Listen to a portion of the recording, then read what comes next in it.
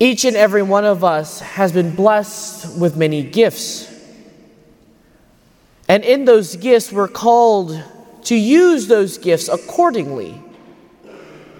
Those gifts aren't meant for us to win or to build this earthly kingdom for ourselves.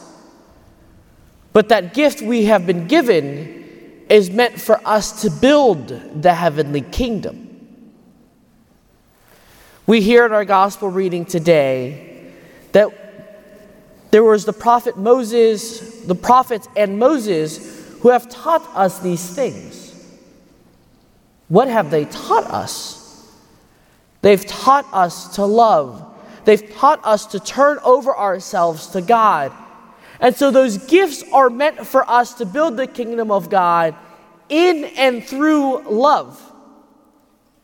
But what is interesting in the story of Lazarus is if we use that framework, we begin to see the chasm that separates us is a chasm that is caused by each and every one of us. The chasm and the distance between myself and others. The pains and the torment that the rich man was going through is caused by that fracture and that broken in relationship.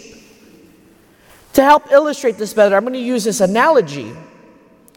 If I was standing here and speaking down to you as uneducated people, as someone who is not strong in the faith and needs more work and speaks to you as a child, how would you feel? Would you feel respected as a human being? Would you feel as if I was punishing you and belittling you and looking down at you and seeing you less as a human being or more of a human being?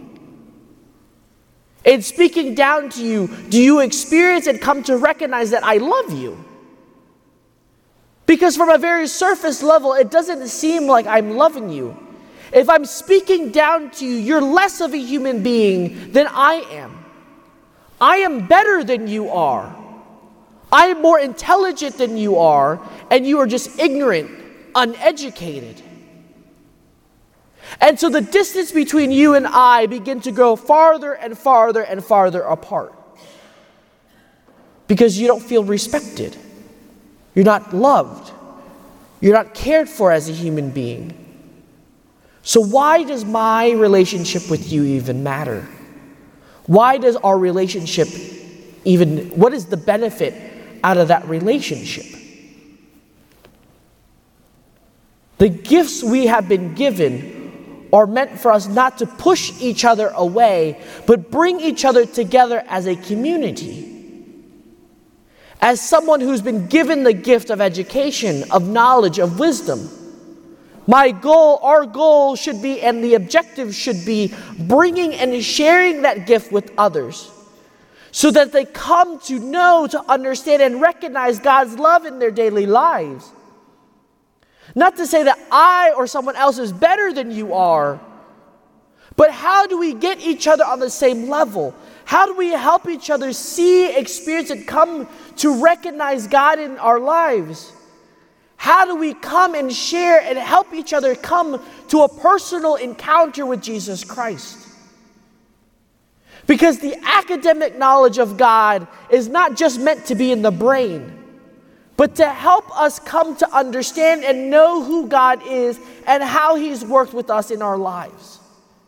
That's just one example. Each and every one of us has been given a gift to use to help build the kingdom of God. But what are we doing to foster that love relationship with our brothers and sisters? How are we using that gift we've been given to bring people together as one family? How are we using that gift to help others and not just, like the rich man, keep it for himself and ignore everyone else around him? One of the beautiful things I keep going back to these last couple of weeks is our life is meant to participate in the life of the Trinity, the life of love. There's a giver, a receiver, and the gift itself. And we're called every day to mirror that in our daily life. So the gift we've been given is our talent, our treasures. How are we giving that over to others and sharing that with others? To mimic, to live out the physical example of the life of the Trinity here on earth for our brothers and sisters to see. Because if not, my dear brothers and sisters, we are not convinced of what Moses and the prophet taught us. We're not convinced of the gospel message. And most importantly, we're going to be like the rich man in torment. Because the torment is the fact that we ourselves are distancing ourselves from the true and authentic love of God. We are isolating ourselves into loneliness. We are cutting ourselves off from true love, community, relationship, and turning ourselves into islands of self-isolation. And therefore, we begin to see the torments. That's just on this side of eternity. But when we go to the other side of eternity, we'll recognize and realize when we see God's face to face and we can't spend eternity with Him, to come and see and experience what true love is and spend all of eternity lacking and missing in that love, we will then suffer in true torment.